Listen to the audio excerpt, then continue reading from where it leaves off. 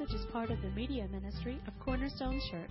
You can listen to this and other messages on our website at www.corner-stone.org or by subscribing to our podcast. Today's teaching is by Pastor Daryl Ruiz. Amen. Amen. Well, I'd like to do something a little special with you this morning, this Mother's Day. I'm a little loud there, boys. I think it'll be okay for us to pause our series in 1 John. All right, we can jump back into that. I'd like to share with you this morning about the most famous mom of all time. The most famous mom of all time. Before I do that, usually on these holiday messages, I like to give you something a little bit fun. So, moms, this one's for you. Found it last night. It's the evolution of a mom. See if this holds true for you. If you've gone from one child to 2 children to 3 children, you'll recognize that there are some differences in how things play out, right? I only made it to 2, and we got smart, and so I don't get the third one. I imagine that this is accurate. So you guys with 3, you can amen as loudly as you want. Heath, I was thinking about you, brother, and you jumped straight from 1 to 3, and so you just missed out on the second evolution of this whole thing. Clothes, ladies. With your first baby, you begin wearing maternity clothes as soon as your OBGYN confirms you are pregnant, whether you need to or not. With the second baby, you wear your regular clothes for as long as you possibly can, and probably too long. At the third baby, your maternity clothes are your regular clothes. Baby's name. With the first baby, you pore over the baby name books. You practice pronouncing the names and writing combinations of first and second. And how does it look when they write it out in cursive, but they don't write in cursive anymore, so that doesn't matter. And you take all this time. With the second baby, someone has to name their kid after your great Aunt Mavis, right? And so it might as well be you. With the third baby, you open the name book, close your eyes, point down to the page anywhere that it may fall. Bimbaldo. Okay, that sounds good, and you go for it. In preparing for the birth, with your first baby, you practiced breathing religiously. With your second baby, you didn't bother practicing because you remember it from the first time, and you remember it didn't do you any good the first time. With your third baby, you asked for an epidural in month 8. The layette. With the first baby, you pre-washed your newborn's clothes. You color coordinated them into the drawers that they were going to go into, and in night clothes and morning clothes, and after they spit up clothes, and you did all that, and you hung them up, color coordinated. You fold them neatly into the little bureau that you bought for the baby. With the second baby, you check to make sure that the clothes are clean, and you discard only the ones with the darkest poop stains in them. The third baby, you say to your husband, boys can wear pink now, right? Is that okay? Worries change the more kids you have as well, right? The first baby, at any sign of distress, any whimper, any frown, you pick up the baby to fix it. The second baby, you pick the baby up only when it's crying and you're afraid it's going to wake up the first baby.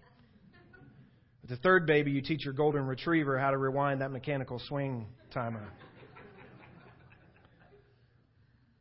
Activities change. As children come along with your first baby, you take them to infant baby gymnastics, baby dance, baby story hour, baby this and baby that. Second baby, you just stop at baby gymnastics because you realize infant babies can't dance. The third baby, you take your infant to the supermarket and through the automated car wash, and that's about it for fun. Going out evolves as well, right? First baby, the first time you leave your baby with a sitter, you call home 5, 6, 10 times. You make sure that your cell phone is on and on loud no matter where you are. The second baby, just before you walk out the door, you remember that you got to leave a number where you can be reached. The third baby, you leave instructions for the sitter to call only if someone is bleeding profusely. And it's usually grandma's phone number, not yours. Finally, things at home change too. With the first baby, you spend a bit of every day just gazing at the newborn babe. Oh, look at the baby.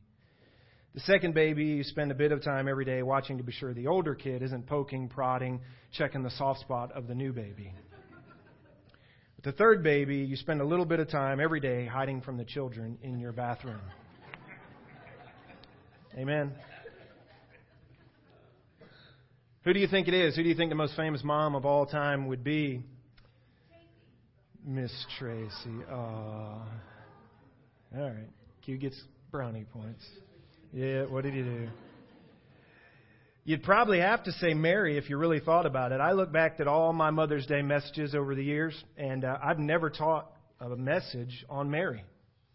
In fact, I can't think of ever, not just on Mother's Day, but ever teaching a message on Mary at all. You might be hard-pressed in your own memory to think of a message on Mary. Historically, there has probably been more artwork, more writing, poetry, etc. done on her than any other woman who's lived. And yet, she was only about a sophomore when life really changed for her. 15 years old. If we were casting for the part of Mary, we'd have Heather working there, right? Sorry to freak you out there, Steve. I'm just saying. That's it. It fits. She's only mentioned 10 times in all the Gospels, only once in Acts, never by Paul, never by Peter, the rest of the New Testament writers. Yet she's made kind of this divine figure in Christianity, isn't she? And that's somewhat unfortunate that she's put on such a pedestal. That's another sermon for another day. Nonetheless, Mary is a lesson for us all, though. Male and female on this Mother's Day. So, moms, I'm not just talking to you. My hope is that we all kind of learn something from this most famous of all mothers on this Mother's Day. Mary sits, if you think about her life, she sits at the very vortex of human history, doesn't she? How would you like, Mom, to have been the mama entrusted with the incarnation? The birth and the raising of the Son of God. Mary's life is interesting to ponder. We don't get, as I said, a whole lot of information on it.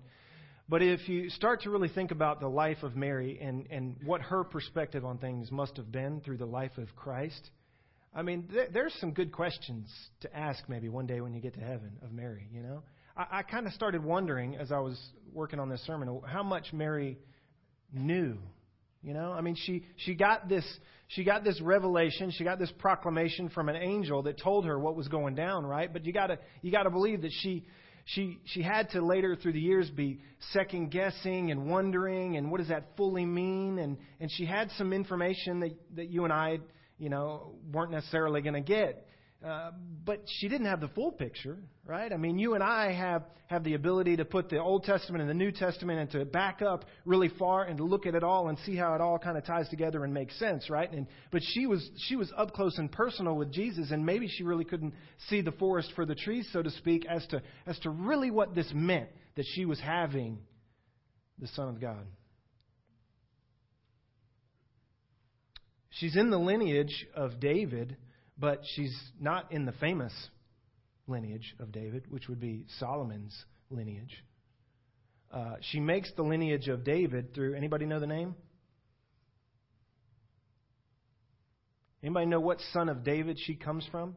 It gets mentioned in, I think it's Matthew's lineage, where Jesus comes through via Mary. And it's a guy named Nathan.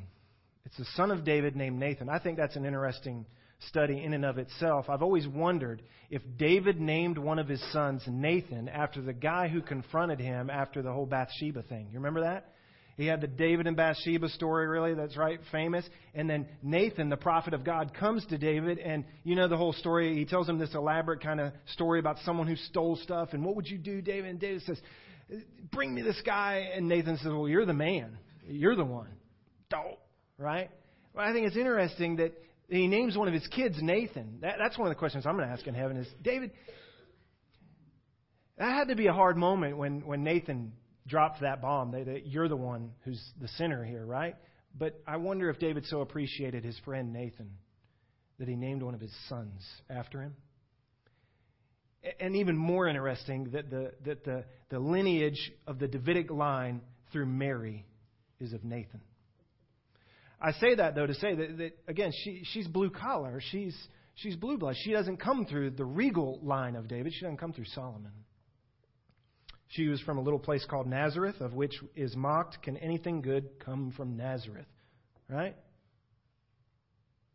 It was far out of town. The point is this: there's nothing inherently special or superhuman about this girl. You can't even really call her a woman right yet, can you? Yet the record we have of her is worth considering for a number of reasons. So what I did was I just went back and I read through passages in the New Testament that include Mary. You find some interesting things, and I want to give you a handful that stuck out to me. Mary's life really picks up when Gabriel told this young virgin that she was going to have a child who would be the Son of God and reign over the house of Jacob forever. You remember her answer? Heck, you say. What? How is that going to happen? How can this be? Gabriel's answer to her was that the Holy Spirit would come upon her so that the child's conception would be divine. And then he gave Mary this added bit of confirmation. Do you remember what he told her? He said, you have an older kinswoman by the name of Elizabeth. She's up in age and she's barren. Kids, that means that she couldn't have kids up to this point. She was getting elderly and she hadn't had any kids yet. And she was trying, but she never could have kids. And the angel tells Mary, go find your friend Elizabeth. Because guess what? Elizabeth's going to have a baby too. Anybody remember who Elizabeth's baby was going to be? John the Baptist, who would be what we call the forerunner for Jesus Christ. He would declare the way for Jesus Christ. And so it's interesting how the angel put all this together for her. You're going to have God's Son. And if you need some confirmation, if you need some surety for that, go check with Elizabeth, because you remember she's not been able to have a baby. She's going to have a baby too. So if you need a little push towards faith here you go. And so the testimony of Scripture is that Mary says, okay, and she goes. She goes to visit her friend. Luke 1:39 and following says this: Mary rose and went with haste, Luke 1:39, into the hill country to a city of Judah, and she entered the house of Zechariah and greeted Elizabeth. And when Elizabeth heard the greeting of Mary, the babe, that's little John the Baptist, leaped in her womb, and Elizabeth was filled with the Holy Spirit, and she exclaimed with a loud cry, "Blessed are you among women, and blessed is the fruit of your womb. And why is this granted to me, that the mother of my Lord should come to me? For behold, when the voice of your greeting came to my ears, the babe in my womb leapt for joy." Wow, have you ever really thought about that? And blessed is she who believed that there would be a fulfillment of what was spoken to her from the Lord. It's so interesting. The angel earlier in Luke 1:15, the angel had told Zechariah, you remember what he told him? That John the Baptist would be filled with the Holy Spirit, and that John the Baptist would be a spokesman, would be a witness to Jesus Christ who would come after him.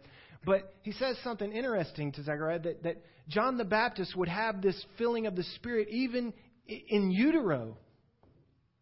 And here, when Mary goes to Elizabeth, it comes true. Elizabeth is filled with the Spirit, and the baby is in her, and John just kicks her right in the diaphragm and says, "That's him." Even before Jesus is on the scene, even before John the Baptist is on the scene, he's testifying to the coming of Jesus Christ. Wow. You think Mary's faith has increased? I think it is. It's at this point of confirmation that Mary bursts into a song. She bursts into a song. It's called, you know what it's called traditionally, historically? The Magnificat. Yeah. We get words like magnificent from this. She breaks into poetry or song, and she worships. This is one of the passages I read as I was trying to get a grasp on who Mary was in her life. What makes her so special other than the fact that she was the one by grace given the child to carry who was God. Interesting things you find when you read about Mary.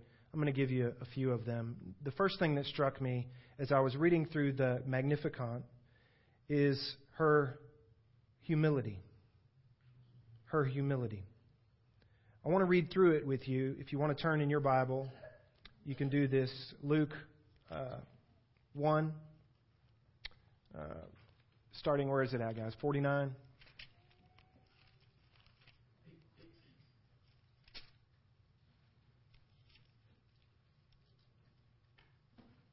Sorry, I didn't make a note of this.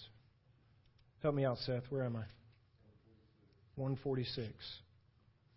There we go. No, that's not it. Yeah, it is. I'm in 2. That's why. Very good. And Mary said, here's her song, "My soul exalts the Lord." This is right after John the Baptist kicks Mary. Confirmation has come. "And my spirit has rejoiced in God, my Savior. For He has regard for the humble state of His bondslave." Notice how she sees herself. "For behold, from this time on, all generations will count me blessed. For the Mighty One has done great things for me, and holy is His name. And His mercy is upon generation after generation towards those who fear Him. He has done mighty deeds with His arm. He has scattered those who were proud in the thoughts of their heart. He has brought down rulers from their thrones, and He has exalted those who were humble. He has filled the hungry with good things and sent away the rich empty-handed. He has given help to Israel, His servant, in remembrance of His mercy, as He spoke to our fathers, to Abraham and his descendants forever." And Mary stayed with Elizabeth about 3 months and then returned to her home. One of the things I noticed right off the bat, and I think the writer here is really trying to emphasize the humility of Mary. Not only Mary, but you could also say of Elizabeth as well. It's an interesting scene. You have 2 very obscure, humble women in this story. Moms. One old and barren, and one young and inexperienced, we might say. Nothing special to note of either one of them at this point. The author of this gospel seems to go to great lengths to record their humility. Elizabeth says, you remember in chapter 1, verse 43, "And why is this granted to me, that the mother of my Lord would come to me?" See her humility? Mary says in 1:48, "The Lord has regard for the low estate of His handmaiden." The point is this: the only people whose soul can truly magnify the Lord are people like Elizabeth and Mary, those of humble heart, people who acknowledge their lowly estate and are overwhelmed by the consciousness of the magnificent God. It's as if Mary and even Elizabeth are trying to communicate that they can't believe that they are a part in any form or fashion of this whole incarnation thing. But they find themselves right at the vortex of it. How about you? Could it be said of you that you are humble as Mary or Elizabeth were humble? The next thing I noticed about Mary was her praise here. In this passage, this song is amazing, but what you could call it is it's the moment of heartfelt worship that just flows out of Mary. It comes from the depths of her soul. In this moment of confirmation, it just happens for Mary. It's worship on the spot. It's amazing, all that she says. Her praise impresses me. One of the things you'll notice as you read through, as you study this song, is that all the praise is directed towards God. Even the things that she says about herself are lowering herself and elevating God. It's in practice the He must become more and I must become less. It's humility at its best, and it's all praise to God. The things she says about herself aren't meant to elevate herself. Read carefully. Take the whole context of what you read there. And Mary is blown away that she's a part of this plan. Her praise amazes me. You might say it's her Isaiah 6 moment. It's her burning bush moment. God has become very real to her in this moment. And just like Isaiah would fall on his face and give praise to God, pure, natural, heartfelt worship before God, just like the burning bush, the shoes just come off in the presence of God. In that holy place, worship happens very naturally. I think that's Mary's moment. This song comes from the depth of her heart. I love her praise. It's a great model for worship. The third thing I noticed is that in her praise, we find that her heart just overflows with Old Testament. Put another way, her heart just overflows with the Word of God.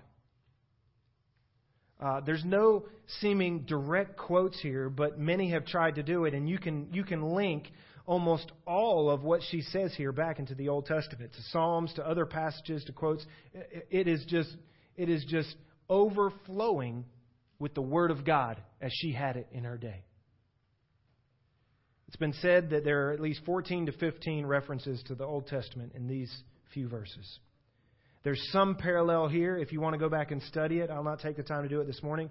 But if you go back and you look at Hannah's song in 1 Samuel 2, you're going to find a close parallel there. But this just flowed out of her heart. It just flowed out of her heart. So how are we doing on humility? Mary's a good example for us. How are we doing on our praise and worship? Natural praise and worship. I'm not talking about coming here and it's time to sing, so everybody stand. We'll sing until we're done singing and Ricky gets down, and then we get it and we wait for the message, and then we got to go through one more song at the end. I'm not talking about that. I'm talking about like God is real in this moment for me, and I can't help but do anything else but burst into praise. How's your praise doing? And when that praise comes, is there any backbone to it? Are there any bones to it? Is there any meat to it? Has the Word of God been hidden in your heart some way or another, that when you go to express praise, it comes out in God's own words? I hope so. I hope so. Remember, she was only about 15. The fourth thing I noticed was her great obedience. I want to take you to another passage. John chapter 2 was another passage that stuck out to me. If you're familiar with John chapter 2, we get the first miracle of Jesus. It would be turning water into wine. It's an interesting passage because Mom in this passage gets kind of rebuked. Jesus, most scholars believe, shows up with the disciples to this wedding party, and the wedding parties in this day could last a whole week or so. It's most likely that Jesus' mom had some kind of connection to the wedding party, and it's very likely that Mary was part of the coordination of the funeral, or not the funeral, did I say funeral? Sorry. Dang it. Mary was part of the wedding coordination of some sort, part of putting this party together. If they were close friends, Mary would be a part of this. And so there comes a point where they run out of wine, and that was a big deal because in the planning for these kind of wedding parties, you would measure out how many guests were going to come and how much wine are we going to need. And it could be, one scholar noted, I thought it was interesting, that it may be that Mary brings Jesus and all his buddies, but they didn't expect Jesus and all his buddies, and so they run out of wine pretty quick. I don't know. I think that's conjecture. But for whatever reason, Mary's involved enough that she comes to Jesus and she just says to him, hey, you know what? They're out. They're out of drink. Now, it's interesting that she never suggests, at least in our reading, she never suggests that Jesus do anything about it. But from Jesus' response, you get the inference that Mary was kind of like, hey, listen, they're out, you know. And I don't know if she wanted him to run down to the corner store or what she wanted him to do, but it's as if, from Jesus' response, that she's kind of pushing him into this first miracle. Moms are a little pushy like that sometimes, right, kids? Amen? Yeah. So maybe that's part of it. And you remember what Jesus says is, woman, what is this? Why are you involving me in this? What does this have to do with me? And it's interesting for a couple reasons. It's not a rude thing, you know. Anytime I jokingly, call out to my wife, woman, she doesn't like that. Guys, don't do that. All right? And I just do it sometimes just as a little jab. You can try it, but you might get punched in the face. Typically, ladies don't like to get called woman, right? So that's not good. But that's really not what Jesus is doing here. It's more like him saying, ma'am. So he's showing her some respect, but he's in using this phrase, this word, he's kind of separating himself here a little bit. He's not saying mom, ma'am. So it's interesting. And then he goes on to say, what does this have to do with me? And that's an interesting phrase because the majority of time that phrase is used in the New Testament, it's used of demons talking to Jesus because Jesus is putting his nose into their demon business, and the demons are like, hey, what do we have to do with each other? Why don't you stay in your realm and I'll stay in my realm? And so that's kind of the idea here that Jesus is using. It's interesting with mom here. Ma'am, what is it? Why are you getting me involved in this? My time has not yet come. And that's really the important part of the passage, of the story. Listen, Mom, I get what you want me to do here, but you don't understand. It's not time for me to start this yet. But even more interesting is he goes ahead and does it, right? Jesus, and we talked about this weeks ago when we did a series on the life of Jesus. Jesus was always obedient to Mom and Dad. Always. Mom, Jesus was the perfect child. Can you imagine? He was. He was the perfect child. But in this moment, and it's a pivotal moment, in this moment, Mom is probably at least suggesting that Jesus stepped to the forefront here a little bit. This is where I start to wonder about Mary and her whole life and, what she knew and what she didn't know and how much she had figured out by this point, right? And has she seen Jesus kind of like doing miracles, in the sandbox already? And so she kind of said, hey, you can do this. Don't fix this. You can do this. Show them what you can do, son. Right? A proud mom moment kind of thing. Maybe. Maybe she's wanting him to do a trick, a little magic, miracle trick thing here or there. But what she says after this in the next verse is kind of interesting. And I think I'm looking at it in a different way. She says, in effect, she says to the servants, and you get the idea that she's kind of brought some of the servants with her. That's where we kind of get the wedding coordination thing, right? That she's involved in this somehow. Because there's servants there, and she says to the servants immediately, do whatever he says to do. And at first reading, I've kind of always historically looked at this and thought, well, she wants Jesus to do a miracle, do a trick here, and step to the forefront and begin his messianic, moment. And so, hey, whatever he says do, do it. Just believe me, just watch this, just do it. That's kind of how I looked at it. But I think I'm reading it a little differently now. Because I think Mary probably received in a way that Jesus intended, the correction, rebuke, whatever you want to call it. Ma'am, why are you involving me? It's not my moment yet. But then Jesus takes this opportunity as it presents himself, and he's going to teach through it. And he's going to show some very interesting things. It's another sermon for another day, but essentially he's going to take these purification pots and use them for the miracle. And that was an interesting choice, but essentially he's going to give an example that when his time does come, he's going to be the ultimate source of purification. And then the head waiter who's in charge is going to get this wine. He's going to be like, this is the best wine. Normally they save the best wine for the beginning, and then you give them the watered down stuff later because they're not going to know the difference. But the waiter, he's tasting the stuff that Jesus has done now, and he's like, this is the best stuff. And he goes not to Jesus, he goes to who? He goes to the bridegroom. The bridegroom is the one ultimately responsible for the party and all the supplies for the party. And he's like, dude, you got the good stuff here at the very end. Way to go. Awesome. Right?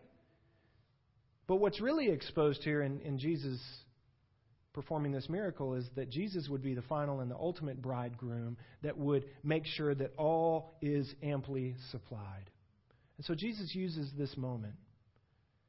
He takes the opportunity, but you get this separation from Mom here. It's an interesting story. It's as if he says, Mom, I've always been under your authority, but this isn't my time. I'm not connected to this in this way. I have an authority higher than you, ma'am. I think she recognizes that. I think that when she says, do whatever he says, it may be that Mary kind of takes a step back and says, okay, just whatever this man says, he's right. He's right.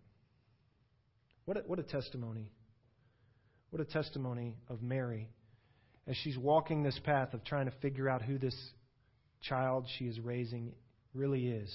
Remember, forest for the trees thing. She's up close and personal with this God-man. That's her son, her child. And she's got a sense that he can do some miraculous things and that he's supposed to be more than she fully understands. And at this moment, I kind of get the idea that she steps back and says, he's right. Whatever he says, do it. What a testimony, moms, to point to Jesus for all the world and say, whatever this man says, that's what we ought to do. Her obedience impresses me. Last thing. There's more, but I'll just give you this last one. Her silence impresses me. Now, as I say that out loud, it doesn't sound very good. I'm not trying to slight our ladies here on Mother's Day. I'm not saying that silence is a positive attribute for our ladies in particular. Remember, this is a message for all of us to learn from, right? Well, let me explain what I mean. I get this because of what you can't find in Scripture. I get this point about Mary because Mary in all of Scripture never utters a word of protest throughout the entire passion of the Christ, her son. As I can remember, I was thinking back last night to seeing Mel Gibson's The Passion. I remember thinking when I watched that for the first time and seeing Mary. You remember Mary? Throughout the Passion, she's in the periphery, isn't she? And you can sense the pain. But I think Mel captured it pretty well. She never says a thing. Now, maybe you've never thought about that. Wrap your mind around that for a moment. Because I think it connects back to her obedience, her knowledge of Old Testament prophecy, her pure heart praise, her humility. I think it all culminates that on the worst days, in the worst moment, we find her completely silent. Not a single word of protest recorded in Scripture. And her son, beaten, dragged through town, bloodied, crucified. Mary laid her son on the altar. In the Old Testament, we see a type of this. We see Abraham lay Isaac on the altar of sacrifice. And Abraham, patiently and faithfully, waiting for God to intervene on his behalf, on the behalf of his son. Now listen to me. Mary, in much the same way, lays her son on the altar of sacrifice, and God never intervenes. There is no lamb caught in the thicket. There is no ram caught by its horns to be used instead of Jesus. He is the ram. And she doesn't say a word. Call it obedience, call it humility, call it what you will. Mary is an impressive figure. She's not the superhuman, maybe, that some of us have made her out to be. There's nothing divine about Mary. She was shocked she was involved. But there's plenty to learn from her. Amen? The most famous mother of all time. Pray with me.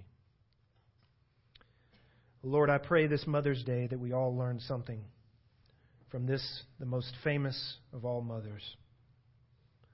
Humble, heartfelt worshiper, lover of your truth,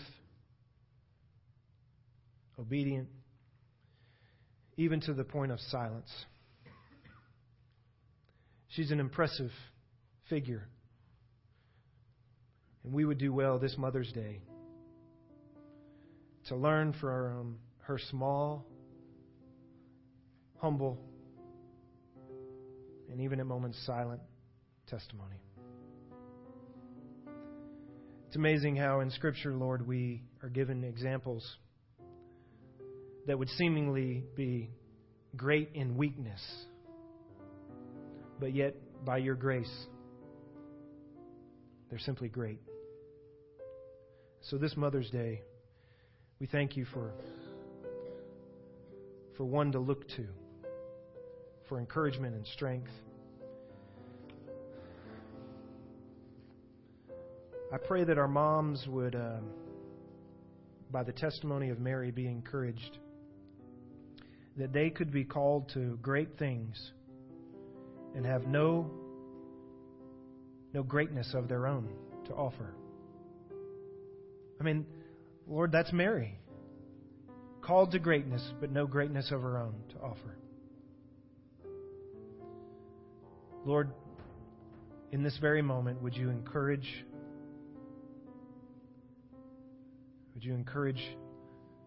those who are empty, those who are downtrodden, those who are in need of encouragement this morning? Holy Spirit, I can't preach that into the hearts.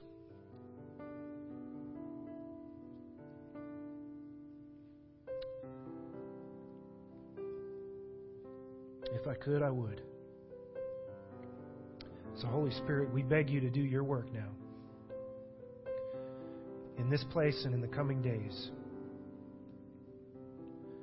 Holy Spirit, do the work in the darkness of our hearts. Water the seeds of faith that are down deep.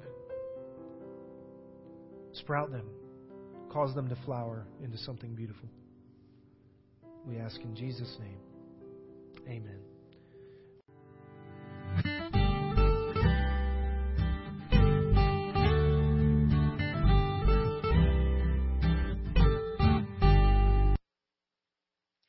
Thank you for listening today. We hope this message was a blessing to you. To learn more about our church or our media ministry, you can visit us online at www.corner-stone.org or find us on Facebook.